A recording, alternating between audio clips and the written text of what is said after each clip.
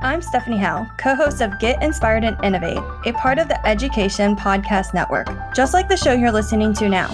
Shows on the network are individually owned and opinions expressed may not reflect others. Find other interesting education podcasts at edupodcastnetwork.com.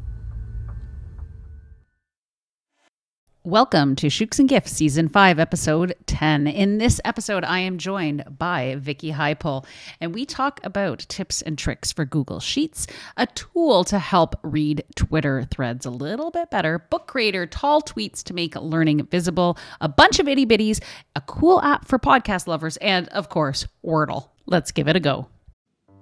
Welcome to Shooks and Gifts, the podcast where we share EdTech treasures we love. Each week, we'll share a tool, podcast, tip, or trick with you, our listeners. We are your hosts, Kim Polishuk and Jen Giffen. Let's give it a go.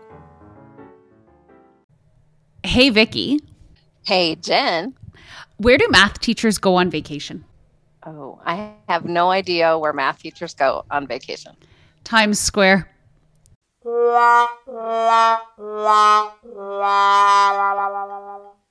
Welcome, everyone, to the show.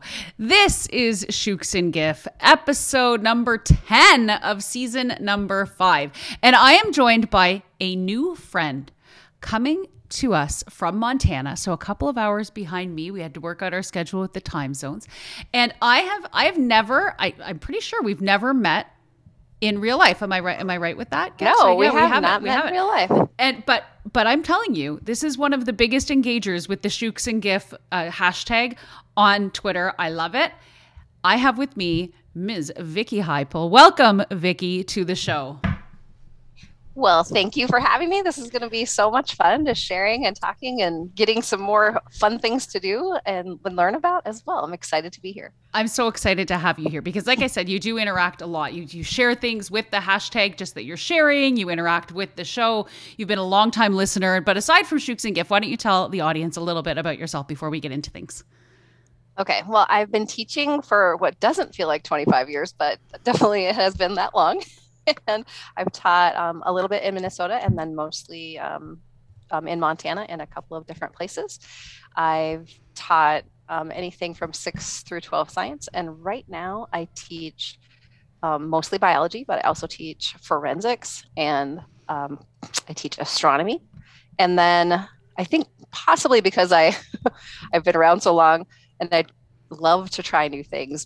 There's usually quite a few people who will come and ask for support, whether it's something simple that's techie or it's something where they want a lesson idea. So I like learning new things so I can be ready to give exciting ideas for them to try. That's amazing. I didn't even realize we don't have forensics, or we might have astronomy, but we certainly don't have forensics or any of those fun sciences where we sort of go with the pure sciences, right? Like the bio, the chem, the physics. That's what we have, at least in Ontario. So that's really exciting. What kind of thing would you do in forensic with the kids? Oh, wow. So many fun things. So we start off with pretty intense fingerprinting. So they practice ink printing and they print someone else. They they dust for prints in a lot of different situations with different kinds of powders. There's magnetic powder and there's black powder and there's white powder. And so lots of different things there. And then after they get really good at that, we do chemical developing. So they'll bring in different things that are absorbent or porous, and we use different kinds of chemicals to see if they can get them to develop on those papers or pieces of, fabric or things like that. That is so fun. That's just the beginning, right? So that's just the beginning part of the excitement. And over the years, I have developed these menus just kind of from listening to Casey Bella. I know we both listen to her. And I've developed quite a few different learning menus because forensics is so specialized. Yeah. So when you need someone who knows about glass, or you need someone that knows about bugs or pollen, right? You need that specialized person. And so they hire those people. And so what I've created is learning menus for those kids. There's 2 different 2-week sessions that I have where they just pick a menu and then they pick which activity they want from that menu to learn. And they pick a 3-2-1, where there's do 3 of these, 2 of these, and then this one project at the end. And then they just spend some time really digging deep into whichever one of those topics they're really interested in. And so there's probably about 20 different ones of those from them to choose from. So it's really great. Oh my goodness, I want to move to Montana and be in high school. That sounds so cool. And I'm not a science girl. Like, I think I've talked about it on the show before. Like my anxiety dreams are that I have to go back to high school. I haven't got a 12th grade science credit, and I have to. It's like it's the beginning of January. Exams are at the end of the month, and none of my colleagues will help me. And if I don't pass the exam, then I can't be a teacher anymore. Honest to goodness, I have that dream almost every year. So this is very exciting. Not that I love science. I think it's cool. It just never my niche. But anyway, at that point, great. Yeah. Okay. Well, I could talk to you about this for hours. This is so fascinating. But let's get into what we wanted to do. As always, guests go first. What do you have to share with the listeners today, Vicki? Well, one of my things that I've developed probably in the past couple of years that has been the most successful in my class is making sure that you use the Google Sheet, not just for the sheet itself, but for the collaboration that Google allows. Mm-hmm. And I think that I've probably gained the most in helping students be able to not just analyze their data, but once they actually take time to look at the data of all of the data, not just theirs, they become better at being able to create the graph that displays the story that their data tells, and they become better writers because they can explain their data better. So I love using those add a tab features at the bottom of the Google Sheet, where you can have more than one sheet. Okay, can we talk about that for a minute? This is for the love of me with Google. For the love, Google. Why do we call it Google Sheets and then each of those things are called sheets and not tabs? Like, I call them tabs. Yeah, I call them tabs too, and technically they're sheets, but I'm like, but we're in a sheet. We're in the Google Sheet. Looks like a tab. Come on. Anyway, carry on. So that's a little for the love for you. Yeah. So yeah, what I realized is that I was the one looking at all the data and correcting it. I'm like, well, that's not helpful. They can't make the same conclusion that I can make unless they look at all of it. And so having them be able to enter their data on a sheet and I have more than one section sometimes. So not just their own class's data, but looking at other sections of students as well. I think it's just opened up this whole realm of, oh, well, I can see where this went wrong. It was supposed to be right. And they can start to make that, here's what went wrong, or here's maybe what our group even did wrong because everyone else is getting a different result. And so they've got a lot more data to look at to be able to make their own conclusions. And that has been huge for me. I love that. I love the idea of having students not only look at the data of their classmates, but students in other sections of that class. Now, do you do it cross grade as well? Like, would you have 10th graders look at stuff, or 12th graders just look even for patterning ever? Or does it tend to be homogeneous? I have used the ones from the previous year to get them started on here, like, because when they have to write their own lab, that's kind of a big step for students, especially in 10th grade.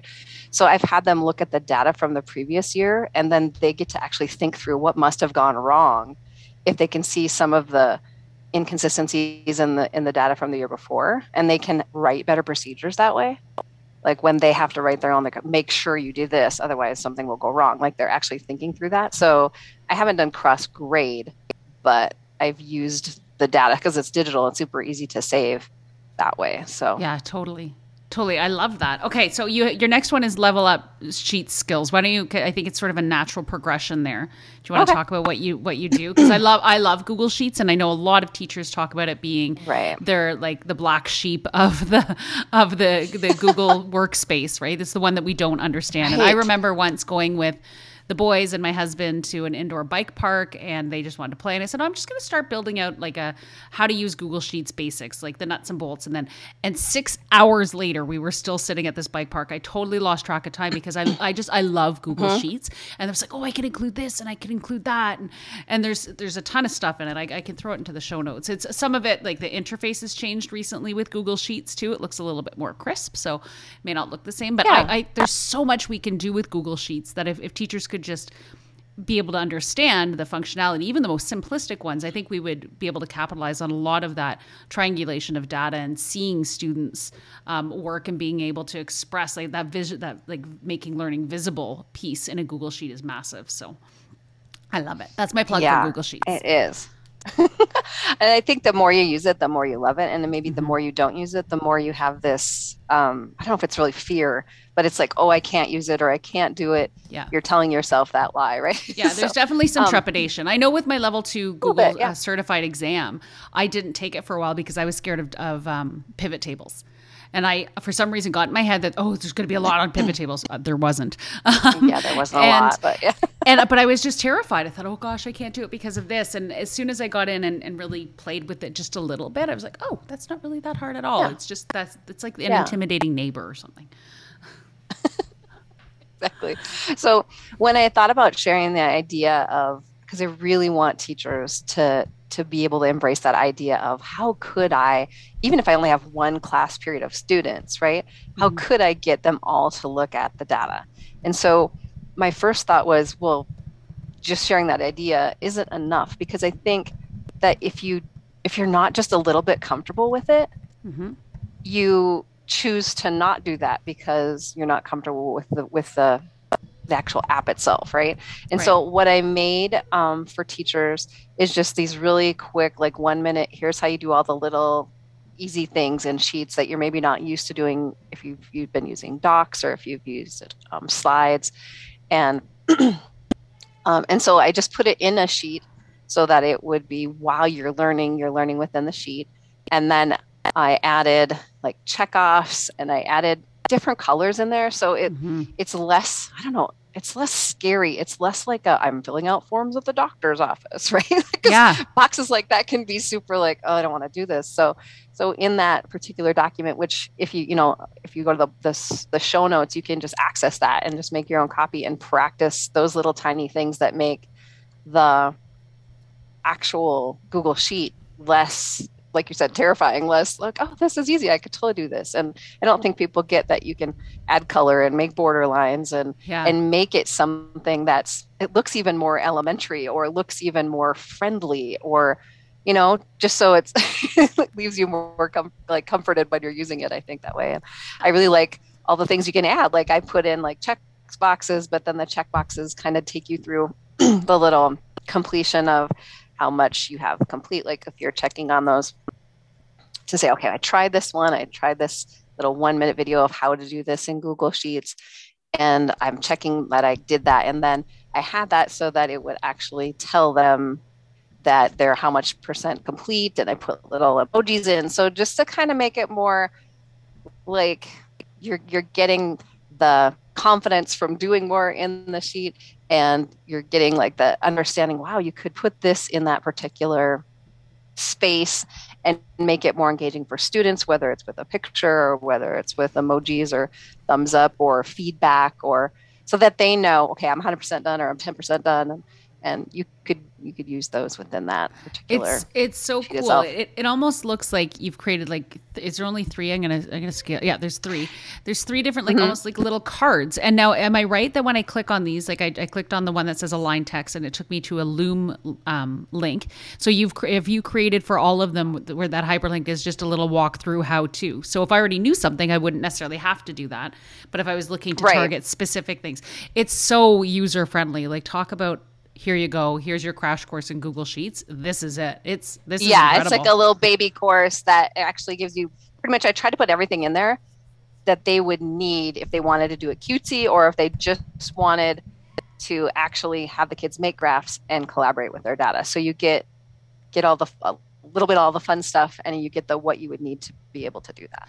I love this. And I love that you've done this as a science teacher often. I know I've been brought in before just with my Google expertise to be like, okay, can you teach us how to set up a lab book and where students can put this in, and then they'll come to me, or I've done it with phys ed too, where they're tracking like personal fitness courses. Right. And they're like, well, Miss, how do I create this graph? And I'm like, well, haven't you been shown this? And nothing against the teachers, right? But I think sometimes teachers don't know how to do it. But we need to take the time, because to me, this is far more a transferable skill than what a lot of them are going to be learning in that lab. And not to say that the lab's not important, but for some of them, they'll never go back. Like for someone like me who didn't do science afterwards, like I may have enjoyed the lab, I may have done well, but learning those spreadsheet skills that I could transfer into other aspects of my learning and my teaching is phenomenal. This is fantastic. If you're looking for, I want to learn a little bit about Google Sheets, and not the technicalities of it, but more so like the setup and formatting, and this is, holy moly, Vicki, this is awesome. Yeah. And then I put, like, you can see at the bottom, I'm assuming you're looking at it. Yeah. You can see that there's different tabs. I'm going to call them tabs. at the bottom. Yeah. And, I went a little like, I don't know, I'm not OCD at all. I'm like more like squirrel. Like I'm like, I get off task very easily. I hear you. So I went to all the trouble of trying to make it like a little bit better for the structure and function people. And, I color coded it and put the levels on there. So you can see on the tabs, if you use this for your own like learning, that each of these tabs on the bottom actually helps you do the skill that's posted in the task completion page. It was on the front. Yeah, it was funny because at the beginning I was looking in, I was like, oh gosh, should I tell her now? I think she has student names in here. I think that they've done this. And then I realized, I'm like, nope, they're not. Nope, this is data to use and manipulate for the lesson she's teaching. Oh, that's Absolutely funny. Oh, this is great. Okay, there you go, friends. You have no excuses, zero excuses now to say, I don't really get Google Sheets, because this is just like basement. Mine. If you've never even opened one before, this will take you to like, I'm a genius. I can use Sheets just within like an hour of your time. It's seriously. And even if you know a lot about it, there's certain things here that I'm looking at that I'm like, oh yeah, how do you do that? They're like, oh, okay, like what's this? I like that I flip-flop for that is set up where you could. Yeah, what's that?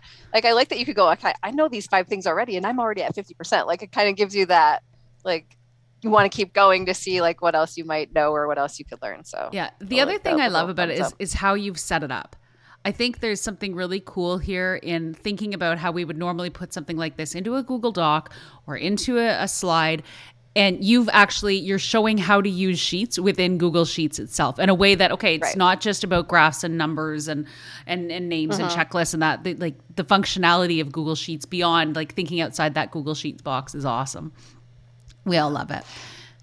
As Alice Keeler says, the answer is always a spreadsheet. Is always right. Yeah, it's always. I got a lot of inspiration from her, and then a little bit of inspiration also from Eric Kurtz, just because he has some of these little percentage ideas in his, and I thought, I could totally pull that off, and that would be real functional for teachers that are like intimidated by even, I can just do graphs on paper, it's fine. And I love that you can get the graph done quickly. It looks professional when the kids are done, and they have more time to work with the data when they're not just plotting it with their paper and pencil. Oh my gosh. So it's amazing. Totally.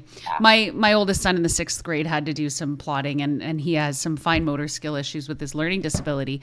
And I had him just do it on a computer. He's like, but isn't this cheating? Don't I actually have to draw the lines? I'm like, no. So we went over his IEP and we talked about that. And then I said, you know what? My husband's like, are you sure that she doesn't want you to just draw it out? I'm like, if we get pushback, I'm going to talk about this, because there is something, just like you said, I'd rather him understand the concepts than understand how to plot the points. Like, because I know he can do it, but it's going to take him twice as long just because of his fine motor skill issues. So. Absolutely.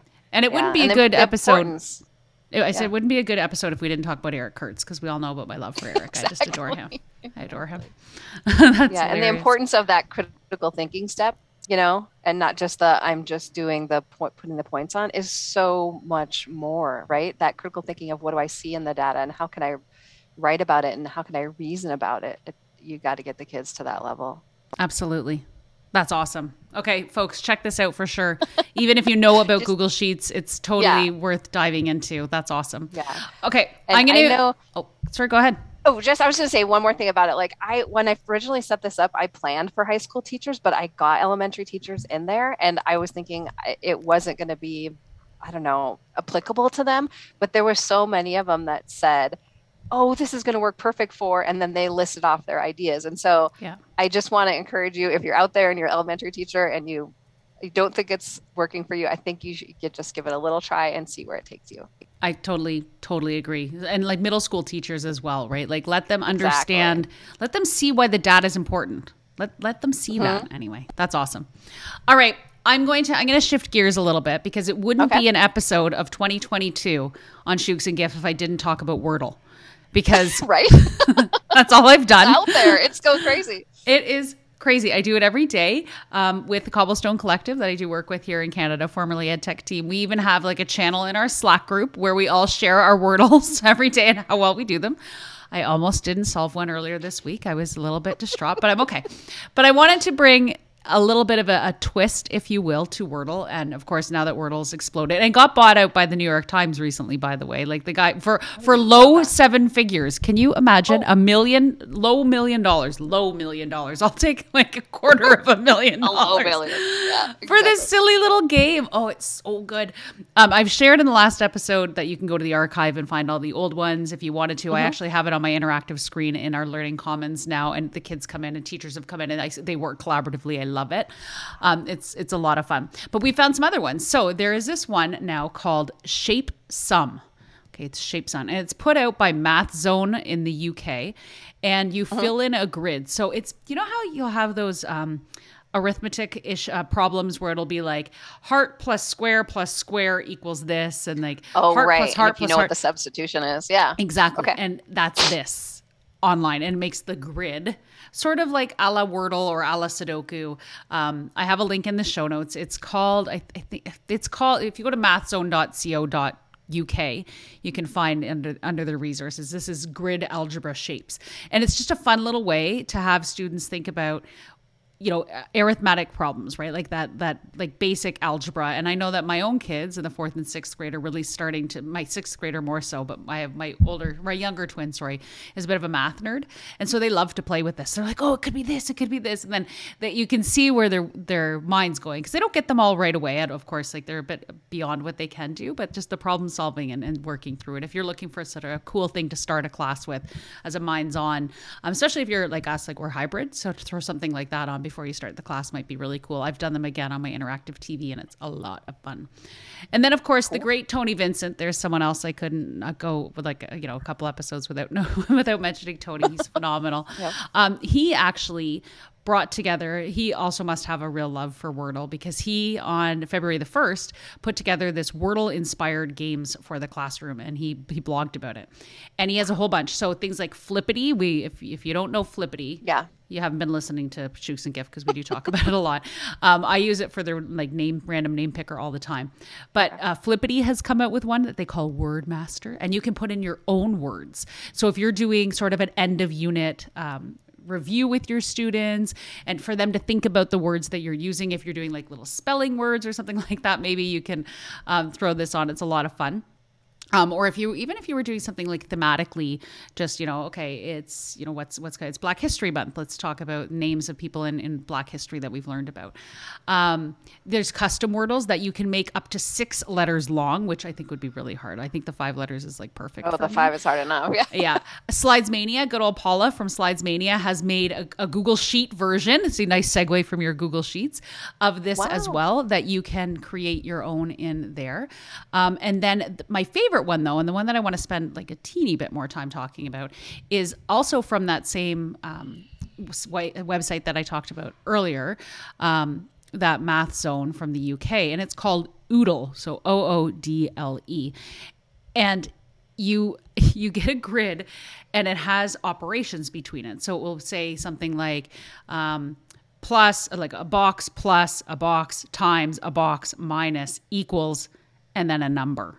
And so you can only use the numbers, like 1 to 9, and you have to figure out what the operation would say. So, and you have to remember your order of operations. So Bedmas matters here, folks.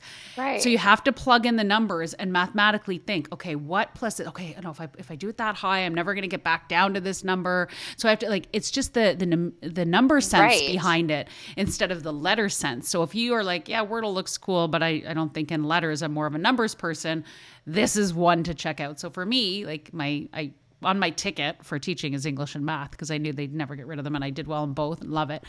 I've tried this one, and it is so tricky and fun, but it's called Oodle. Again, it's from Math Zone.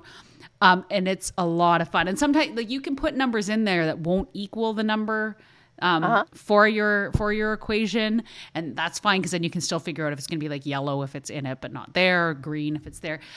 But it's, again, if you're looking for sort of a Wordle alternative for a math class, Oodle is the place to go. It's Oodles of fun. See what I did there? It is. Oodles of fun. It is, yeah. I'm looking at it. It looks really great. Like kind of that same thing that you're talking about. It's got those it's got plus and minus and multiply on the one I'm looking at. And I feel like in 4th grade, my son had to make a math game, and he could invent anything. And I'm pretty sure ours was something similar to this. Yeah.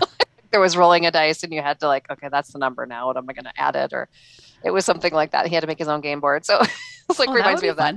And what a great twist to be like, okay, here's Wordle. Here's how they turn that into Oodle. What's another kind of game we could create that's math or otherwise? I think that's really cool. Okay. The last one. Now Tony didn't, and I can't imagine why, didn't include it on his list, but this was sent to me. I'm not going to actually say who it was sent to me. We've talked about this person before on the show. But I don't know if I will reveal that it's a he, has shared it publicly, and I don't want to out him. But this one's called Sweardle. And if you are like me and maybe can curse from time to time, it's Wordle with 4-letter words. And it's literally 4 letters. Now, I will say that what they consider a curse word is maybe a little bit different than what I consider a curse word, because I went for some pretty heavy hitter curse words at the beginning. And my first one that I ever did was crap. And I'm like, oh, crap is not a swear word. And I'm sorry if you're in a car with children and crap is a swear word in your house. It is not in mine. Very few are. But if you're looking for adult fun, don't do this with your kids or with your students. Sweardle, so sweardle.com is just a funny little way to pass time. Or if you have a group that you're working on some Wordle with and you all challenge each other and want to have a fun twist, Sweardle might be the place to go. It's very funny, but inappropriate for school. So don't use it. Don't do that. But Jen told us about it on Shooks and Gif. I'm like, oh, dear Lord. Anyway. All right. That's just got way more exciting. Exactly. Okay. What else do you have for us, Vicki? Let's see. Do you want to do itty bitties at the end, or do you want to do them like mix them in? You do them whenever you want. Okay. I'm pretty breezy. When I'm looking, when I was setting this up, it kind of accidentally happened. I'm more of a mouse person. I don't love using my trackpad. Okay. But occasionally you find yourself at home sitting on the couch like, okay, I'm not going to get up and get my mouse. Right. And when I make sheets, sometimes I put a lot of those tabs sheets at the bottom. And sometimes getting to that actual little tiny play triangle that moves the sheet choices over so you can see all the rest of those is complicated. But I didn't really know that there was what's the word I'm looking for? A solution to that. And accidentally just tried it. And if you're on the tabs and you like your 2-finger, like when you slide back and forth with your trackpad, it slides the tabs back and forth. So I don't know if you've ever tried that before. I'm trying it right now. No, I don't know. I don't know if it might be different for me on the Mac, because the Mac, the Magic trackpad, there are certain finger strokes that are proprietary to Macs themselves. Right. So I can go from spaces to spaces. So in mine, I'm trying it, and with how I have mine set up, because I have customized them, I don't think it does. But okay. I saw this in your notes, and I said to my husband, who's on a PC, I said, can you try something? Open this for, and he opened it, and he said, oh, look at that. Yeah, I can totally flip between them like that. Right? So, I really like it. For the other thing that I had been using prior to that is the little, I don't know, they're like a stack of pancakes to the left, right? Yeah. And I didn't click around enough to know that was there, but this is probably like, I don't know, 2 years ago now. But originally when you find it, you're like, whoa, that's way easier than clicking the other button. So I didn't realize that stack of pancakes showed every single tab in the sheet on like a drop down that pops up, I guess. Yeah, it's a pop-up menu. The cool thing with that too is if you ever are in a sheet that has hidden sheets, right, they will show up there grayed out. The hidden ones. Yeah. So for me, like when you actually create, if you ever use Autocrat, which is I used to use a lot. I don't use it as much anymore in the job I'm in, but certainly in my old job I used it all the time. It creates hidden sheets for you, Autocrat, and so does DocAppender. There are two, add-ons and extensions that we've talked about at length here. And if you ever want to, and Formule, I think it does as well. If you ever are looking for those hidden sheets where all that data is, so you don't want to have to open the pop-up window to go in and change that email that you have, sometimes they're hidden in there. So if you have a program that's using spreadsheets and that you're like, okay, I've added an extension to it, I wonder where that data is, check in those pancakes, because sometimes you find some hidden goodies in there. Yeah, there's always stuff hidden in the pancakes. Sometimes you just have to click around. Exactly. Oh my goodness, that's funny. Okay, that's one of my favorite little itty bitty things that makes your life better, even though it's no big deal. No, it's totally a big deal. All right, go for another itty bitty then. Okay. One I really like to use in Gmail. I didn't realize when I had been using it for 2 or 3 years that you could just press C for compose, just press the key. And I probably use the F, the forward one, the most. Yeah. Because I usually are replying to someone, and I don't know, I feel like when I'm forwarding it, I'm feel more like I can never find the forward button. It's not in a easy, like a little back place. You got to drop down, find it. And so that just using the F for forward and the C for compose and the R for reply, I just that's way easier and faster for me. I'm a huge keyboard shortcut gal. Oh, me too. Me too. Though I talk about them all the time in here, right? Those nanoseconds. We want to save the nanoseconds. That's important. Okay. Yeah, for sure. For sure. Okay. Tell me this Ben Collins one. Oh, okay. So I get a lot of great stuff from him, but most of the time it's over my head a little bit. Like, I love him. That's too much. I don't even use it for that, but he's great, right? He is a genius. He's not an educator. For people who don't know who we're talking about, Ben Collins is Ben L. Collins at .com. He's like a Google Sheets ninja. I don't know how else to describe him. And you can subscribe to his weekly every Monday. He sends you here's a little tip about Google Sheets. And just like you, Vicky, Monday morning espresso for your mailbox. Half the time I'm like, I have no idea what this guy's talking about. I file them because it's going to be one of those things where I don't need to use that now, but I might need to use that later.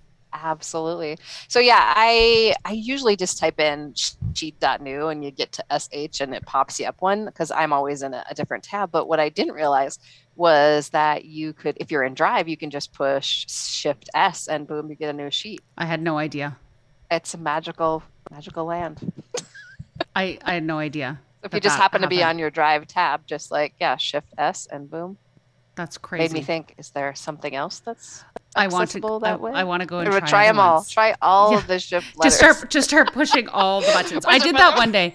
I forget what I found. It was years ago, 3-4 years ago now. And I pushed something. I'm like, I didn't know that happened. I'm like, what else could happen? And I just started pushing every key to see. Now, of course, you can always access this. There are sites that tell you all the keyboard shortcuts, and I could have just Googled that, but it was way more fun to play around with them because then I would remember them. I know. Every once in a while, I find myself with a little free time, and I press that button where it shows all the keyboard shortcuts, and you're like, wow, that's a lot of reading, but which one is going to be the one I want today? Exactly. Oh my goodness, that's funny. Okay, so then you also have something from the Got Tech Ed podcast with Eric Guys, which I said to you when I saw it this week, I'm like, I just listened to that podcast. I think it was actually yesterday or the day before. It was certainly within the last 48 hours I've listened to that episode of the podcast. So go ahead and tell them because this is a good one. Geis is so good too. I've emailed him for clarification or for here's an idea I have, what tech can I use for that? And he's so great about getting back to you and being supportive about that. So I love talking to Geis. But yes, from their podcast, just a couple days ago, my mind was blown. Just I needed this 5 years ago. Thank you for showing me it so I didn't have to live any longer. Yeah. I definitely had one of those. I am this many days old when I learned this. I was today years old when I learned. Yeah, totally. Yep.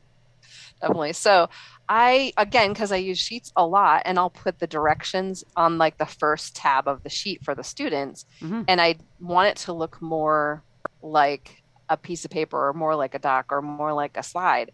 Yeah. So that, again, it's less intimidating. They can get used to working in the sheet better, right? So I'll put paragraphs of things just like you would have instructions for a lab or instructions for an activity in the sheet, but I merge all those cells together and then put some color in it.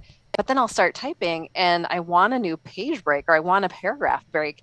And obviously I wasn't smart enough. I was always just pressing the space button to get it to the new line, right?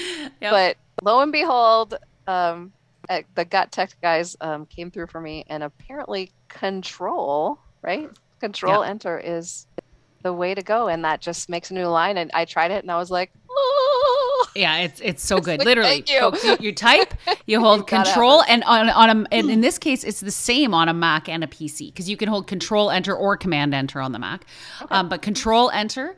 And boom, you're on your next line. And then you can type a little bit more. Boom, you're on your next line. It's game changer if you're using it for multiple points of information in a cell. Yeah.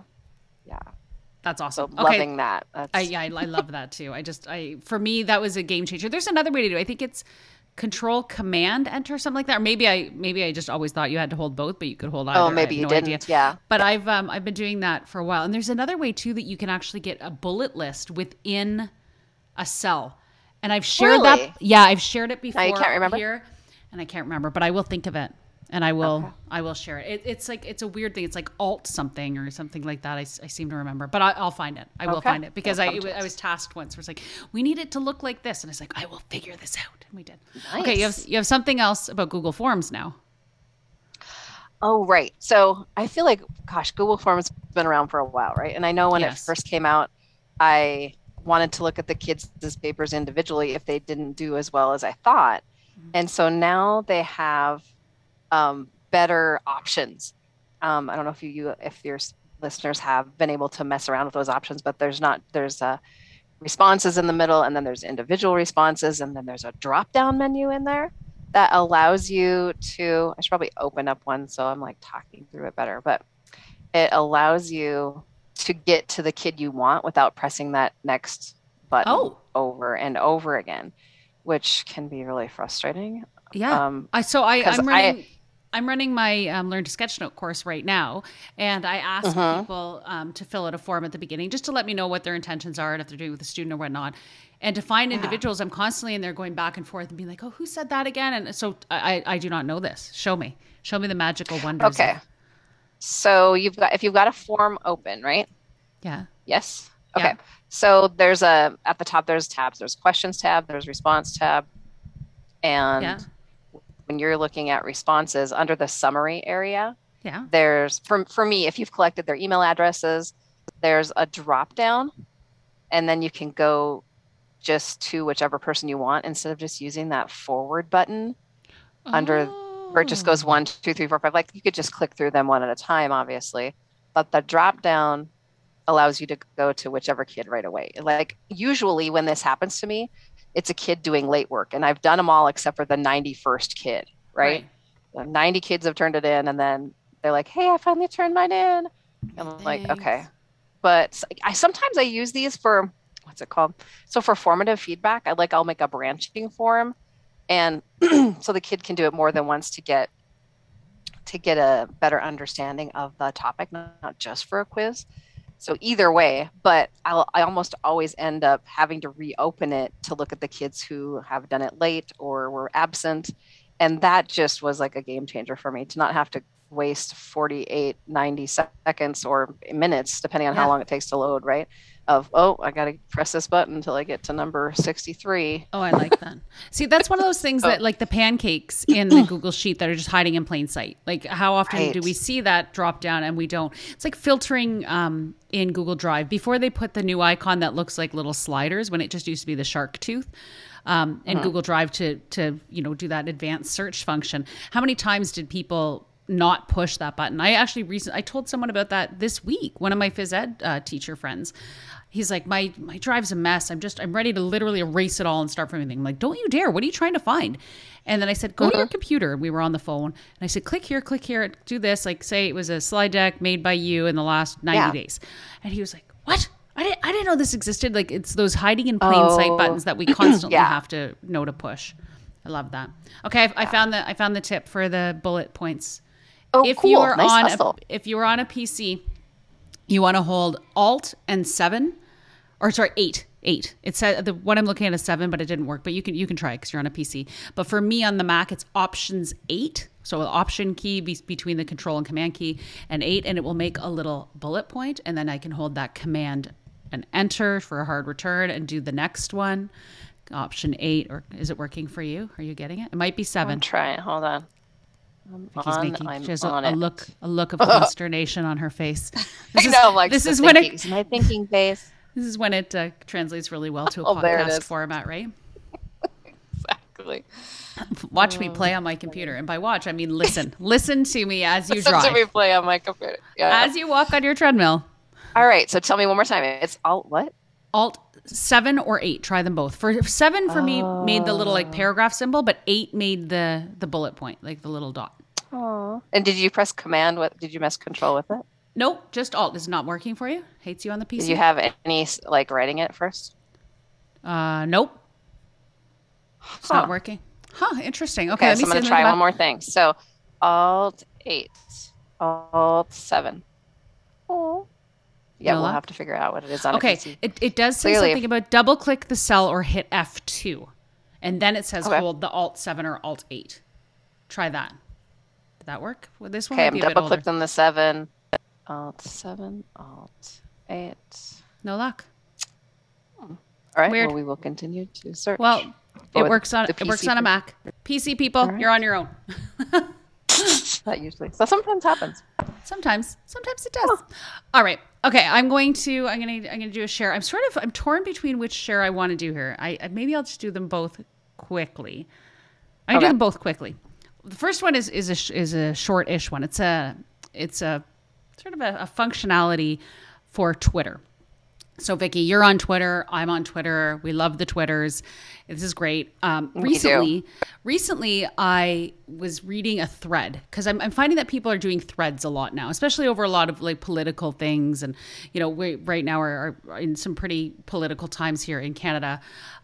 We have truckers parked outside our parliamentary buildings and in other areas like here in Toronto. Well, here in Toronto, so I'm north of Toronto, but and protesting the government mandates about vaccinations and travel and this sort of thing. And I'm not going to get into the politics of it because it's not that kind of podcast, and I have strong feelings. But so there's certain people that I read because I want to read like a lot of like doctors who are saying things that I want to read a whole thread because they can't get it in the 280 characters. So there is a bot on the internet, and I always joke about, you know, the bots and the artificial intelligence and the gremlins inside your computer. Yes, they're your computer. This is a Twitter gremlin. If you ever see a thread and you're like, oh, I want to read this, but I don't want to have to go through the whole thread for whatever reason, maybe you want a print or whatever, just type @ThreadReader app. So ThreadReader app all together as the handle, and then type the word unroll beside it. And what happens is it says, okay, and this bot is like touring the internet, just like chilling to when it says that. And then it takes the whole, it doesn't matter if you've written that on the third part of the thread or the first or the last, it will then reply to you and say, here, you've been unrolled. And it'll take them to a website where all of it is written as like a numbered list. Really? Yeah. So you're doing that in Twitter, or you're opening a new tab? Nope. And Right in that... Twitter. Right in Twitter. You respond to any part of the thread with @ThreadReader app and then space unroll. And it will literally take it and be like, okay, and create. Respond. Huh. And then so in the show notes, if you want to see what it looks like, I've actually given Does an it example show up as there. an actual response for the rest of people? No, yeah, everyone will see the response. And it says, in fact, I'm going to go into my Twitter because I just tried it for the first time today. There's this guy, Barney, who does a lot of like Canadian politics, like funny stuff. He just makes light of what's going on. It's very funny. And sure enough, I got a response. So in response to my, you know, ThreadReader app unroll, I got something that says namaste. I'm like, okay, namaste. How's it going, little bot? And then it says, hold on. So the @ symbol, ThreadReader app. Namaste. Please find your unroll here. And it links to threadreaderapp.com. Then it says, have a good day, and a little robot icon. And sure enough, when I click on that link, what pops up is that thread of, I don't even know how many. He normally puts like 25 different points, and usually 2 per tweet. So all 12 to 15 tweets are all there on a website just down for me to read in a more visually appealing fashion. So I'm thinking if I want to print this out, if I want to use this like in class, so the students, especially if I want to use it in class and I want students to read the thread, but I don't necessarily want them on Twitter because depending on the age of your students, you may not want that. But it unrolls threads for you. And it's not a really... So I'm trying this. So @ThreadReader app space, and then just type unroll. @ThreadReader app, space unroll. Correct. Okay, and reply. Now, and that shows up in the reply. And then I had to sit. I was like, okay, did they do it? Did they not? Because I didn't get any indication of it. Yeah. What happened was someone liked my the response, so I got that, and I was like, because they mentioned me in it, I guess. I don't know. It didn't show up in my mentions right away, so I think you just have to sit there maybe and look to see if there's a reply to yours. It might take a minute, but like I'm like not even a minute. I'm talking like within 30 seconds. Boom, it was there. But you might have to so then refresh. do you click on the ThreadReader app that you've put in there? You click on that to get to it? No. So what will happen is they will respond. The bot will respond to you. So in mine, I'm going back here right now. Yep, sure I enough, got that. There you go. And then there's a link that they've put in. Click on that link. See it. So their response has Show a this link to thread. the Thread Reader app, and then it'll open in a new window for you, and the thread will be there. And it Okay, works. so the only thing that I noticed different was I had to actually press control to get it in a different browser window, Oh, there we but go. it did do it. And it does open the whole thread. Yeah, it'll open, like if it'll see that it's a thread, and it'll open the threaded response. Now, in the thread, you have to realize it's not going to be every response to, like, it won't be like if I tweet something and then everyone, like, here are all the responses. It's just if I tweet something as a thread, that's what will go in here. Oh, okay. yes. That makes more sense because I know there are some people that do that I follow. But so not the rest of the thread that's been posted by Correct. It won't like be like all if, the responses. yeah, like if there's 4,000 like responses or replies to that, it won't. It's Okay. only the original poster and a The original. thread that they do. So Okay. you know how you can do the add more to your tweet? There's that. It's really Yes, that Yeah. part. Cool. It's That would funny. be cool. There's one of my teacher friends that actually she does, what's the word? Reflection that way for on her week. She'll just go, here's what I'm thinking, and then keeps adding to it about what she's thinking. That would probably be a great way for her to be able to print that out and have it for herself and have it like she's using that Twitter as that accountability piece probably for her, Yeah. so she can post that and other people can learn from it too. But shout out to Rebecca Coleman who does that. Shout out, Rebecca. Beautiful. Hi, All right. Rebecca. Okay, that's it. I have one more to share, but I'll let you go here with this children's books you have, and then you have a little plug for tall tweets. I know too. So why don't you do those two, and then I'll finish Okay. this up. So two other projects that we worked on, probably not just this year, but that we just recently finished up in class. First one was with Book Creator, and I've heard so much about Book Creator that I was very curious about it. And usually I have my astronomy students do some sort of project each year. And so this year I went to the elementary school and asked for books that were kind of sciencey, fun books that were for little kids, right? And then brought them over and had the kids like preview these books and tell me what you like about them, what you don't like about them. Just use those as exemplars so that they knew, okay, we're going to be creating one. How might we want to create one? And then they used what they learned about telescopes to create little kids' books to teach about different kinds of telescopes. So whether it's a ground-based telescope, or if it's in space, or if it's infrared, or if it's ultraviolet, or if it's a radio telescope, like all sorts of things that they could have picked as their topic. And then they created books. That's not necessarily the best part. So I got the elementary teacher. We all are all on the same campus. So we have like two buildings. I got one of the elementary teachers who I think she teaches computer apps for littler kids. Sure. And she was willing to each day when like for a certain, because I think she has like 2 weeks of kids at a time. So each day when they came in, they read a book and they did like a Google form critique of that book. Oh, Right. So they went through and said, here's what I liked about it. Here's what I didn't like about it. I give you like out of 1 out of 5. Here's how much these I are like it. these are the books the that little your kids. students Yeah. created. So they were Oh able my to gosh. access the Book Creator books in their little, I'm in computer class and I have 5 minutes to get started. I'm reading a science book that kids in my town created. Right.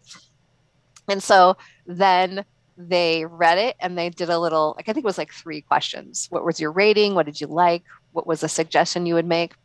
And I'm telling you, I had no idea how exciting it was going to be.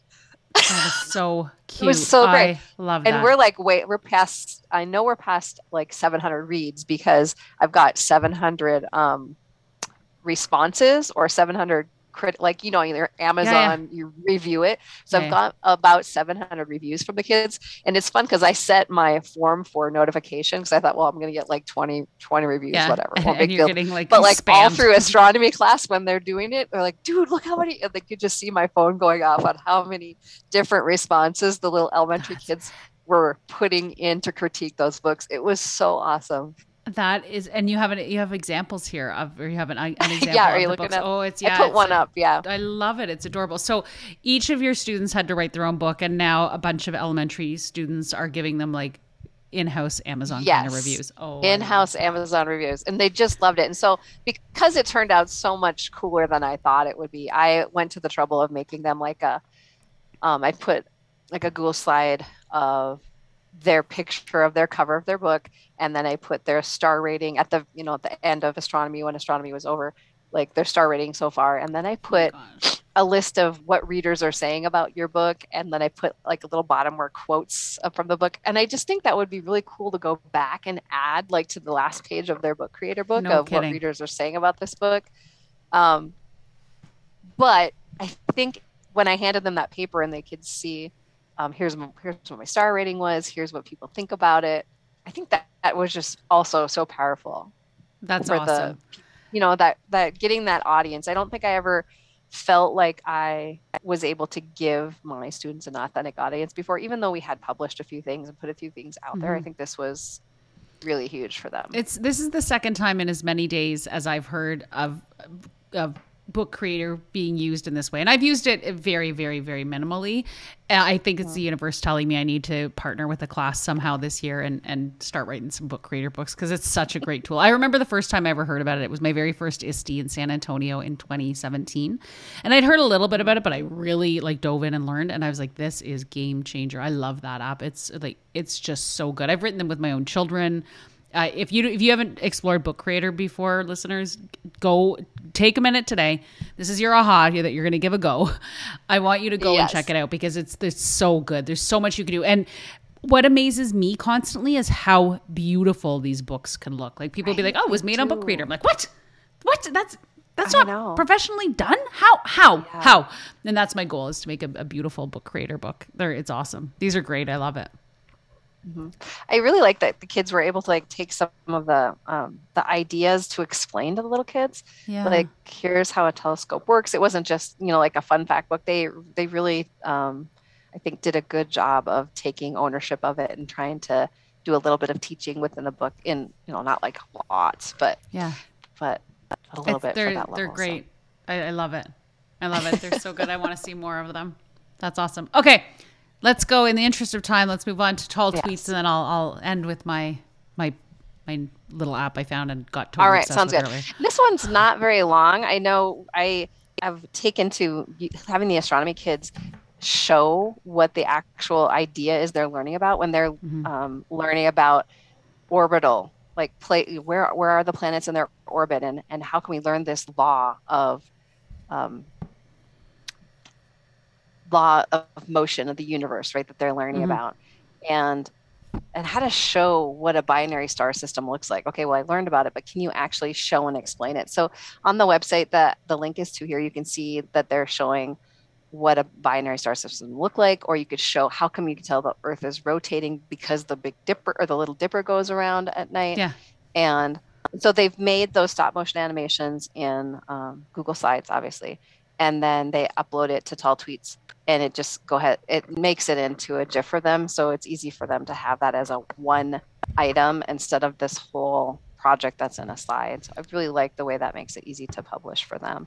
Yeah, whenever I have to make any kind of animated GIF, like I have my Smart and Pretty stickers that I'll talk about from time to time. Where I always tell people, I'm smart and pretty, and I tell them they're smart and pretty. I have these stickers, and I actually wanted to make a little animated sticker that I could text people in, and so that's how I did it. I was like, okay, I'm going to take my JPEG, and then I'm going to turn it one way, and then I'm going to turn it back, and I'm going to turn it the other way, and I'm going to turn it back, so it does this little side to side little shuffle dance, and I put it in Tall Tweets, and within seconds it was created. It's really, really good. It links directly to your Google Drive, so there's not a whole lot of other stuff you need to do if you want your students to show any kind of learning like that with movement. Right. Tall Tweets can't be beat, in my opinion. Yeah. Definitely not. Okay, my last one is something that I learned about recently. I learned about it on the EdTech Takeout with Jonathan Wiley and Mindy Carney, and they had a tech nugget episode. And I'm going to talk more about the nuggets that they shared, I think, in the next episode. But this is one that they shared, and it's called Hark Audio, and it's an app. So I thought, okay, they explained it. And I'm like, oh, this sounds kind of cool. And I really didn't think about it. And I listened earlier this week, and then I went in preparation. This morning, I actually said, yeah, maybe I will share this one. And I ran downstairs. I said to my husband, you got to check this out. This is crazy. He's like, okay. So here's what it is. It's an app. What does it do? it makes podcast mixtapes, which Oh my gosh. so you, now at first it sounds like cool. You're like, oh, okay, so but doesn't my normal podcatcher do this? Like I can listen to one and listen to that. No, this is so different. What it does is it will create. They call them HARK lists, and every day they create. They say, we create HARK lists to make you laugh, give you multiple perspectives on topics, and find your next show, all in less time than listening to a single podcast.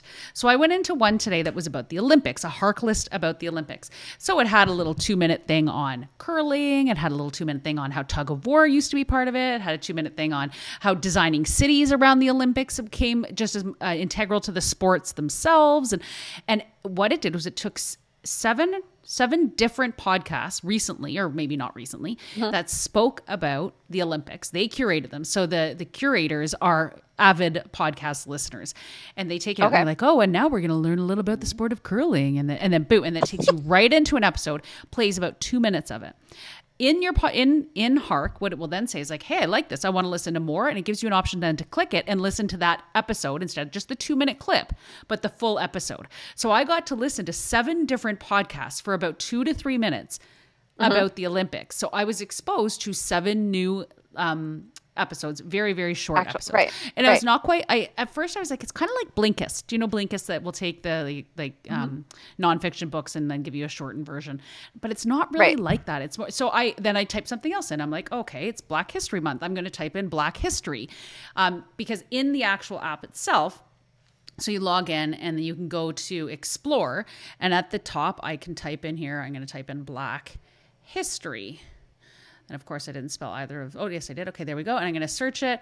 Oh, it didn't like this one. Why not? I thought I did it. Oh no, sorry. I typed in racism. That's what I typed in.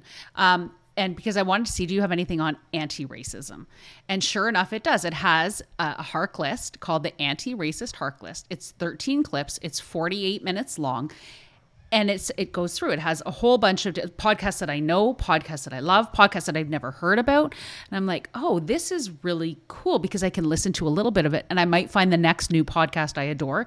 They do them for comedy. Right. They do some, they have one, I've typed in education. They had like going back to school, and it was at the 18-month mark into the pandemic and what it was like on teachers and students and the psychology. So now here's the thing I love the most. Are you ready? Is everyone sitting down? I'm ready. You can create your own HARK lists. So you can go in and be like, oh, take this clip from... I was hoping you would say that. Yep. You can say, okay, take this part from Shake Up Learning, take this part from Educational Duct Tape, take this part from Shooks and Gift, take this part from Check This Out. Like, all my favorite ed tech podcasts, like go into the, like School Librarians United, and I pull this in and I go in and then I can say, play this part. So there's no more sending to your friends, oh my gosh, you've got to listen to like minute 57 of this podcast. You can create your own. And I do that to myself all the time. I'm like, yeah. And think about it from a PD perspective. So you're curating something for staff and you want them to know a little bit about Google Education, Google Workplace, right? So here we go. You want to know about docs? Here's a little thing. You want to know about slides? Here's a little thing. And then if they like the episode, want to dive in more, they just simply click on that little button that says listen to full episode and off you go. I think to me, this was crazy exciting. Mind-blowing. Oh my gosh. How did you find this? I'm telling you, this is Jonathan and Mindy shared it on the Tech Takeout. And I thought, oh, that sounds kind of cool. Great. And I spent so much time this morning just listening, and it was to me, it was just fascinating to listen to different voices, podcasts I never heard of. And I'm on a kick right now that I'm listening to Smartless. Thank you, Brian Briggs. Thank you for this. Do you know Smartless? Smartless is... I don't. It's at the beginning of the pandemic. Jason Bateman, Will Arnett, and Sean Hayes, the 3 Hollywood actors who are good buddies, decided to get together and start a podcast. And every episode, one of them invites another celebrity on and the other 2 don't know who it's going to be. And then they spend an hour. It's like sitting at a coffee shop, eavesdropping on a conversation of these 4 celebrities. I'm completely addicted. But it's things like that I don't normally find podcasts unless someone tells me. And I think this is a way, if you're looking to expand your horizons or find new podcasts, or not, just listen to little bits because you don't have time for like this one, like an hour-long podcast necessarily. You just want a little bit of something. And I don't know how old it is. I don't know how new it is. But in looking for things, I was able to find a whole bunch of different topics. Again, you can create your own. So they curate some for you. Correct. Like the actual app itself curates some for you, or you can curate them yourself. And is it a free app? Is it a paid app? Is it something? It's free. Like, what are we looking at there? It's free. Oh, wait. It's my So, 'cause favorite my immediate thought non-swearable is like- 4-letter word. Right? It seems like already I'm thinking like, well, if you were doing like your favorite ones, you know, you could just put in your favorite parts of that for yourself, just for a little reminder. I kind of like a refresher, like, I don't know, every Yeah. 6 months, like, oh yeah, I learned that. Right. Or, right? So I Jake know, Miller, there's- you could just make just the soapbox moments of Jake Oh Miller. my gosh. We could do a Hark list of the soapbox minutes. I would love that. Right? It's my favorite part of that I know. podcast. Inspirational. It's so cool. Anyway, it's called Hark Audio. I've put a link in the show notes to it. And if you're looking for new podcasts or want podcasts on a theme, because sometimes we go all over, right? Like on this, I would never make a Hark list because I never have themes. When I have guests like you on, Vicky, they're like, "Is there a theme I should stick to?" I'm like, "Do you listen to my podcast?" No, it's just like whatever I find on the We're internet. everywhere. I like if I ever Kim constantly when we chat, because Kim and I still chat a lot. She'll be like, "Are you going to rename the podcast?" I'm like, "No, I love that it's you still there." She goes, "But if you ever decide to," I'm like, "It would just be like random thoughts in Jen's brain, random things Jen found on the internet." And I'm like, I don't think it has quite the ring. That's not as fun. Oh, it's funny. At any rate, there we go. There's our shares. Vicky, it was lovely to meet you. Kind of, that's not really IRL. It's lovely to see your face. And not, can I ask that as an end? What? You have as your profile picture your Bitmoji. Is there a reason you use a Bitmoji rather than an actual photo of yourself? Because I actually think that's what I look like. I see myself as this cartoon character. Your That's just, Bitmoji. I'm goofy all the time. Your Bitmoji does look a lot. Your Bitmoji is like my Bitmoji. It is representative, like in seeing it. Yeah, yours is really close to you. Yeah, it is. I always find it. I always find it curious when people use that because I'm like, if you and I ever passed like at the halls of Isti, and you walk by, you'd be like, "Hi, Jen." I'm like, "Hi." And you'd have to like put your until now you'd have to put your Bitmoji, and then I'd be like, "Oh my gosh, Vicky, hi, Paul! I'm so excited to see you." Yeah. That's very funny. Anyway, I feel like a child. I don't ever feel old, so that's probably why I like that's cartoons. amazing. That's amazing. Okay, Vicky, before we go, tell people where they can find you because you shared some wonderful things, and I'm sure they're going to want to learn more from you. Yeah, so the link to my website is on your Shooks and Gift website, and I'm on Twitter at 33Hypel, which is HEUPEL. Obviously, that's how you spell it. 33 he up and EL. Awesome. It's going to be spell it slow for people because they always mess around the middle letters there. Yeah, I get it. Even my mother spells my last name wrong. So as you do. As you do with your children. Sometimes Maybe it it's just her happens. way of getting back Exactly. at you for changing your name. Might be. Oh my gosh. Thank you so much for having me on. I love so the glad you encouragement came. and the funness of your podcast. I think that's one of the reasons I just keep listening because it makes you giggle. It makes you laugh. And then you learn, yeah. you get a new aha and you get too excited. So I you got to have someone to be excited with. Oh, I'm glad. That is what I go for. Lighthearted humor and lots of ahas. And on that, my friends, we're done for this week. We'll hopefully be on again in 2 weeks. If Vicky or I have inspired you in any way, you know what to do. You have that aha, you give it a go. Take care, my friends. Be well. That's it for this week. If you like what you heard, please subscribe on iTunes, Google Play, or wherever you listen to podcasts. And if you think others might enjoy some of this learning, please give us a rating. Show notes for this and all episodes can be found at shooksandgiff.com. That's SHUKESANDGIFF.com. As always, we would love to hear your ahas on the Anchor app, On our website, on the embedded Flipgrid, or by tweeting at us, sending us an email. or talking to us in real life. I'm Kim Polishuk, and I can be found on Twitter at Kim Polishuk. And I'm Jen Giffen, and I can be found at Virtual GIF with 2 Fs. Thanks for listening to Shooks and Giff. And as always, Have an aha? give it a go.